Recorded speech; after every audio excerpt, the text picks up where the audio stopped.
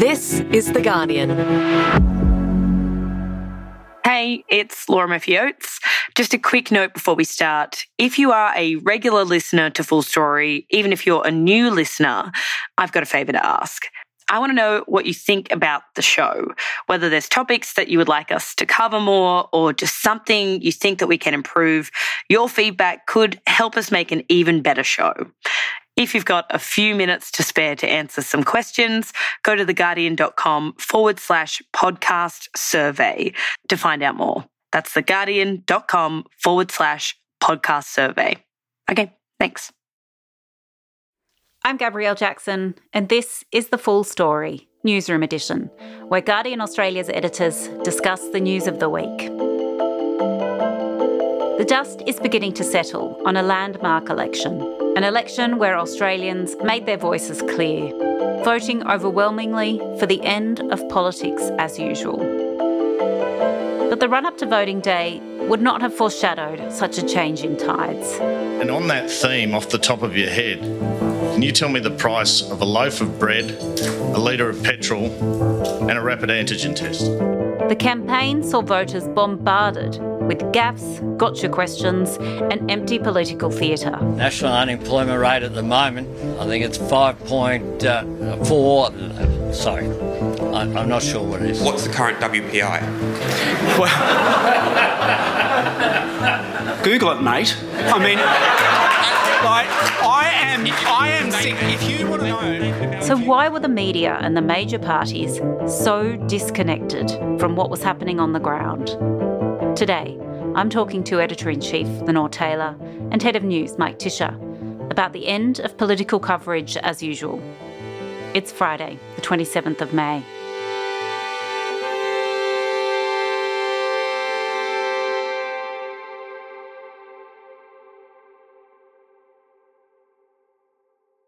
Good morning, Lenore. Morning, Gabrielle. Good morning, Mike. Good morning. So here we are, post-election. Lenore, in our election night episode of Full Story, you described the result as the biggest political realignment in Australia during your reporting life.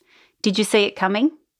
No, not the extent of it. It was pretty clear from all our reporting during the campaign that the Teal Independents and the Greens in Brisbane were doing well. Our reporters, that's what they were bringing back to the newsroom. So, I did think that they would do well, that there might be a Labor minority government.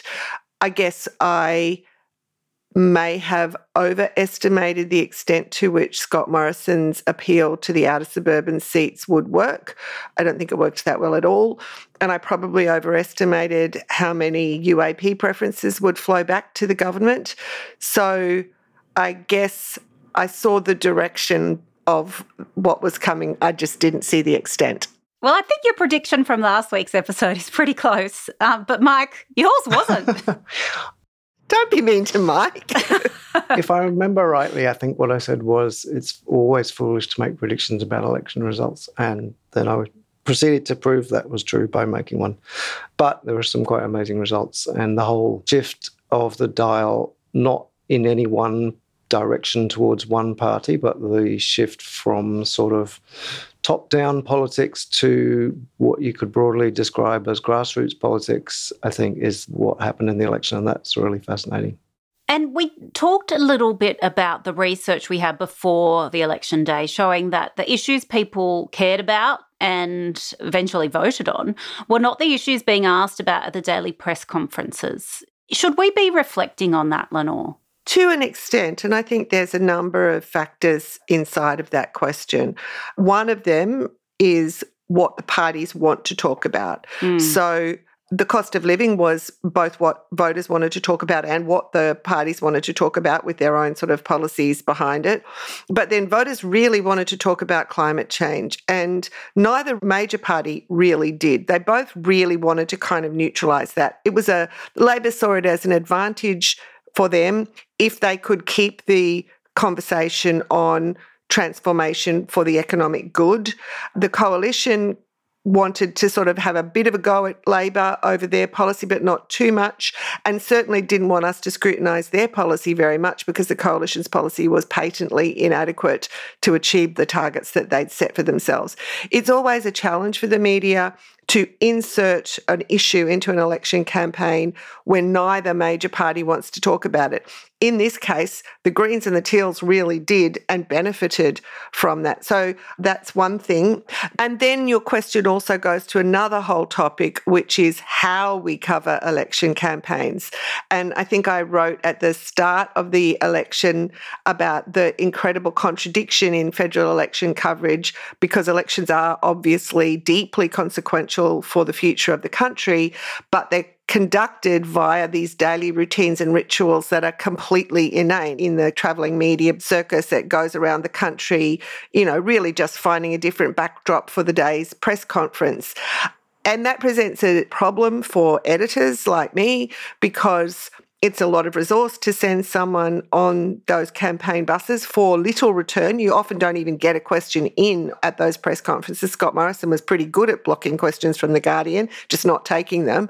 But if you're not there, then you're ceding the ground to usually, not the most senior television reporters. And I think a phenomenon, which we might discuss in a minute, in this election was the extent to which those reporters tried to turn those press conferences into sort of performative moments where their questioning became the story rather than any information that they got out of either leader. I don't want to push that too far, because I think it's important to do persistent questioning to insist on answers, but I do think that press pack pushed it too far on occasions. And there's another point about the sort of on the campaign trail coverage, which is that it inevitably ends up as covering the contest as a contest between two major parties, and particularly between the two leaders of the parties.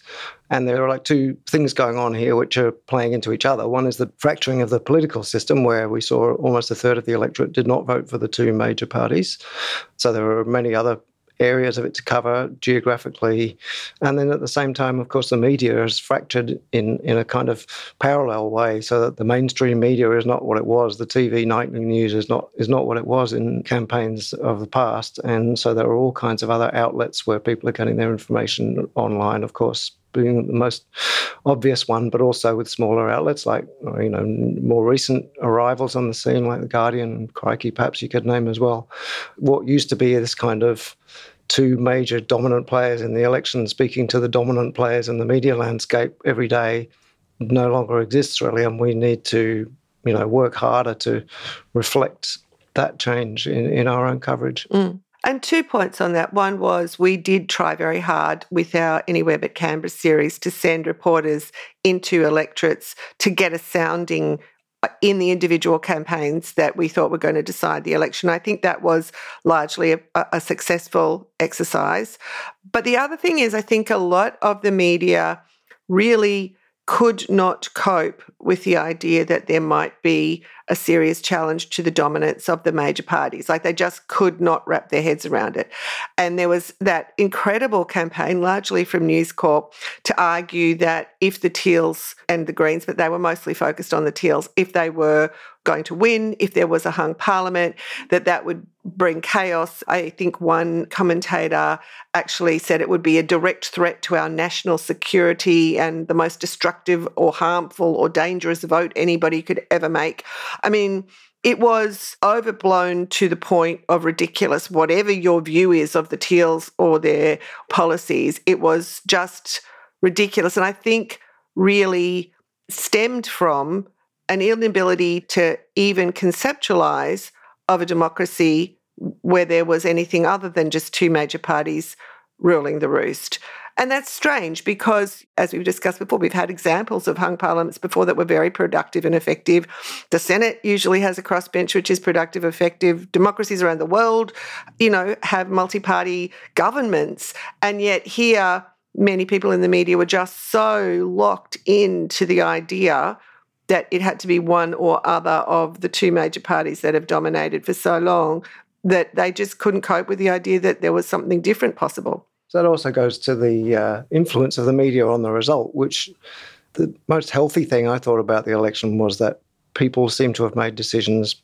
They seem to have looked at the issues and come to their very own independent conclusions about how they wanted to vote without being overly influenced by misinformation or by just kind of mischievous coverage in mainstream media, or biased coverage, you really frankly have to say, in various different ways. Like you could point to the case of Fowler, for example, where Daly defeated Christina Keneally, and other seats around the country where Bridget Archer in Tasmania, for example, a very independent-minded candidate, did much better than some of her Liberal counterparts.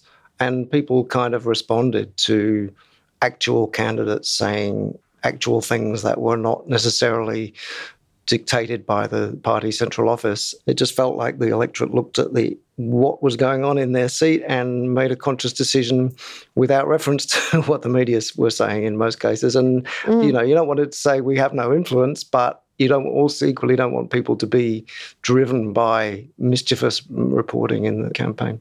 I mean, I think you're right, Mike. It was a triumph of authentic politicians delivering authentic ideas in their electorates over spin, slogans, substance, tricky electoral strategies. That surely should be a boon for the media. That's fantastic for us. We want to talk about authentic issues and policies rather than somehow trying to scrutinise a party through this kind of maze, through this blind of strategies and sound bites that are kind of meaningless and impossible to actually analyse. So really, this shift in democracy should be a really great thing for political journalism. Research during the election showed us that aged care was one of the issues voters most cared about, but felt it didn't get the media attention it deserved. Are there other issues you felt could have been discussed more in this campaign, Lenore? I really wish that we had been more successful in injecting both the rental crisis and political accountability into the campaign more, particularly the rental crisis. A third of Australians are renting, and our rental affordability is worse than ever. And there's, stories every day of families, working families, that just can't find a house to rent and are having to live in tents. And that seems to me to be a pretty important issue. We wrote about it a lot in the campaign. The major parties really wanted to talk about housing rather than rental affordability, like people's ability to buy a house rather than rent a house. I would have liked to have gotten more purchase for those stories that we wrote about that. And the other issue, which was an issue but I felt was still a bit underplayed, was the issue of the federal ICAC and political accountability. We ran the Porcometer, so we were tracking discretionary spending in real time that both major parties were doing a lot of. And at one point, asked about a federal ICAC, Scott Morrison actually just said he didn't think pork barrelling was bad at all. I mean, he really basically dismissed the whole issue as something that didn't matter. He said bureaucrats shouldn't tell politicians what to do, that you can't just hand government over to faceless officials, and that would be some kind of public autocracy. I mean, the idea that governments should be able to spend as much as they want on marginal electorates rather than safe seats for whatever they want with no scrutiny was completely shocking to me, and I couldn't believe that remark didn't attract more attention.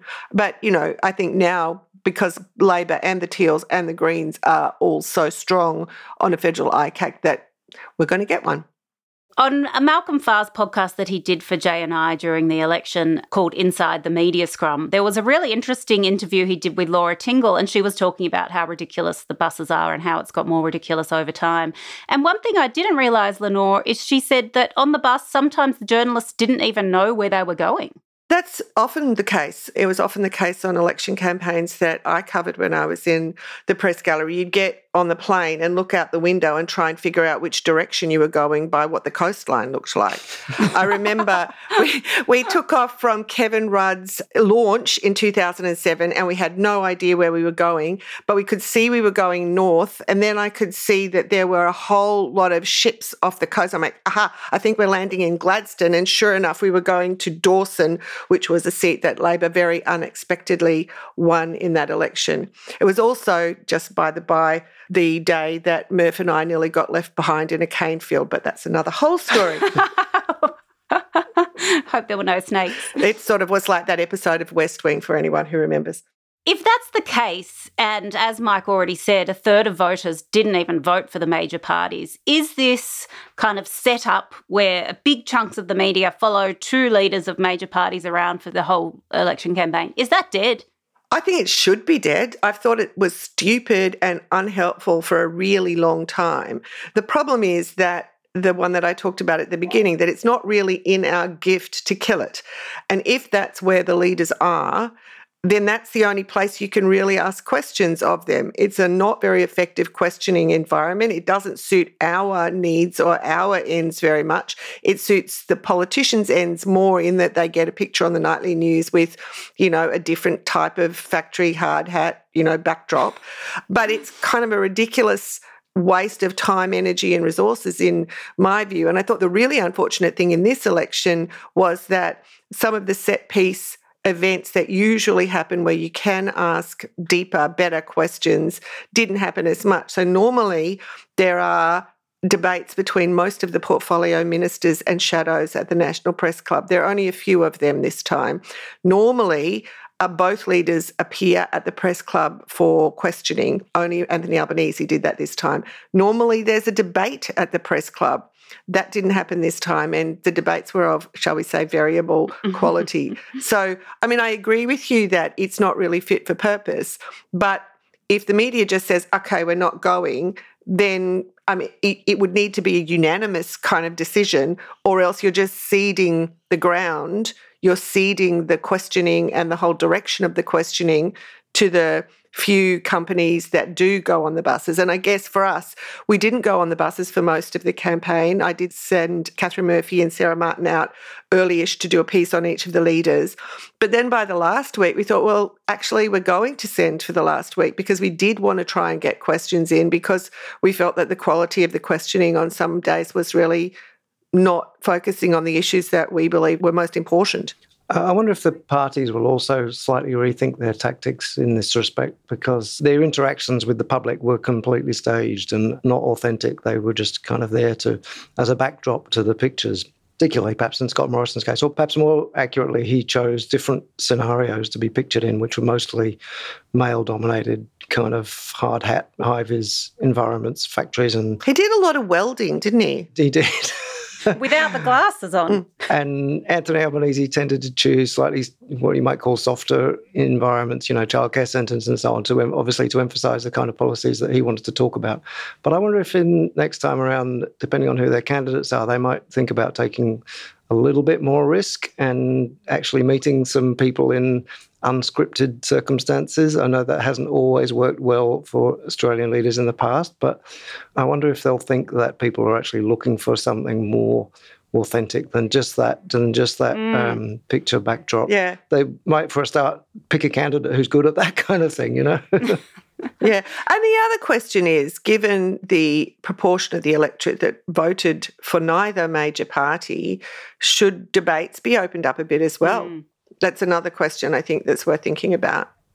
Definitely. And of all the debates, the Sky debate where voters asked the questions seemed to be covering most of the issues that voters cared about. Surprise, surprise. I thought it was really interesting. The Sky debate was, I thought, really good. The swinging voters there asked about the issues that we had been trying desperately to sort of inject into the campaign and that hadn't really been covered by a lot of the media very much, like rental affordability and the NDIS and, lots of issues. And in that forum, the leaders have to sort of answer in a respectful and considered way, unlike, say, the Channel 9 debate, which, despite the efforts of the journalists, who I think tried as best they could, the format was set up in such a way that it just turned up into a sort of shouting match that didn't help anyone understand anything. And the takeout from those debates, as they always are, was like who has won between the two participants.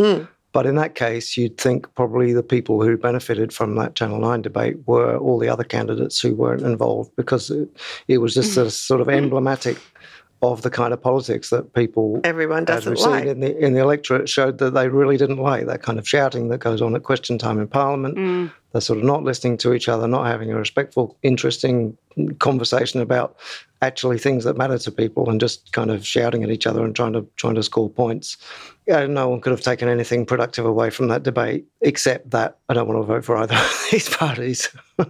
I do think at this stage we need to put in one more plug for a debates commission to properly sort out how the debates are held during election campaigns. It's always an unedifying fight between the various broadcast media. I think the fact that there wasn't any debate on the national broadcaster is a great shame, and I think the electorate was the poorer for it. And I think it would be better if we as a profession tried to sort of nail them down before the campaign to doing those portfolio debates at the Press Club and to a certain number of debates and exactly where they would be. Because I think Scott Morrison, in the end, just got to sort of dictate the terms of those encounters. Anthony Albanese has said that he wants to unite people, he wants to have a more dignified debate.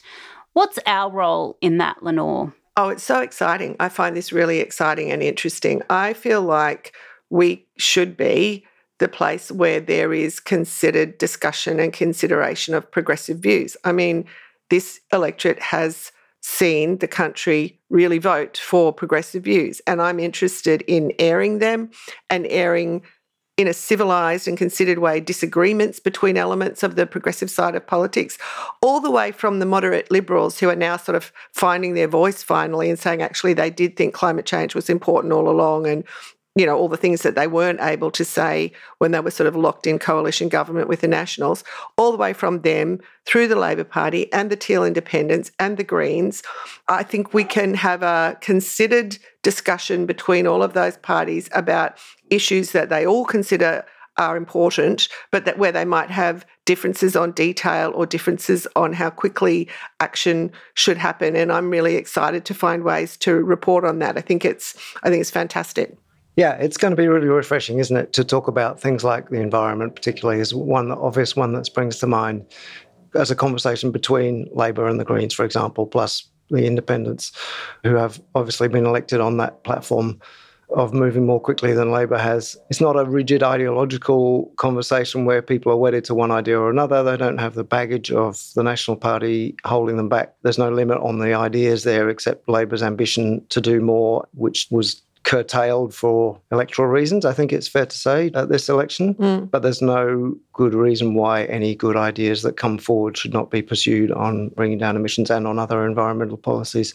And that is going to be really fascinating how Labor deals with that. I mean, I think it'll also be interesting to see whether Labor can look at what happened and move out of the two-party winner-takes-all sort of mindset. And Anthony Albanese has said he wants to be inclusive. He will now govern in his own right. But I think he would be smart to consider and debate and discuss with the Teals and Greens as if they did have a balance of power position, maybe not as much as he would have in that circumstance, but to be respectful and listening and considering their ideas in order to sort of pursue and embed, if you like, this shift. I think it would be a great shame if the sort of animosity that has existed between Labor and the Greens was allowed to really bubble to the surface in an unproductive, uncivilised or angry way rather than in a sort of productive discussion. Albanese has talked about learning the lessons from the 2010 to 2013 Parliament, that mostly in terms of, not getting into a terrible leadership situation like they did then, but I think also the way they interacted with the Greens then, I'm sure they will have taken lessons from that, and you would hope would also be thinking about a constructive relationship rather than anything that is too hostile and ends up in bitter debates, even 10 years on, about who was responsible for what. And I think there are elements of the media who predicted that this Parliament would be chaotic, who would be very keen to seize on any actual sort of bit of disagreement or chaos as well. I mean, I think the parties who have been successful should be mindful of that. It's certainly something to hope for and look forward to, isn't it? Yeah, absolutely. A sane debate on climate. Who knew? How long have you been waiting for that? Oh, about 20 years. Yeah, it's good.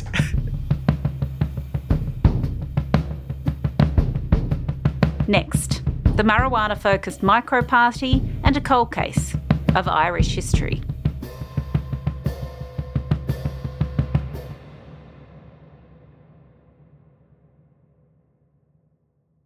Now we come to what we can't get out of our head. I think there's rich pickings this week, but Lenore, what's stuck in your mind this week? I really loved a story that one of our Queensland reporters, Joe Hinchliffe, wrote about the candidate for the legalised cannabis party for the Senate in Queensland.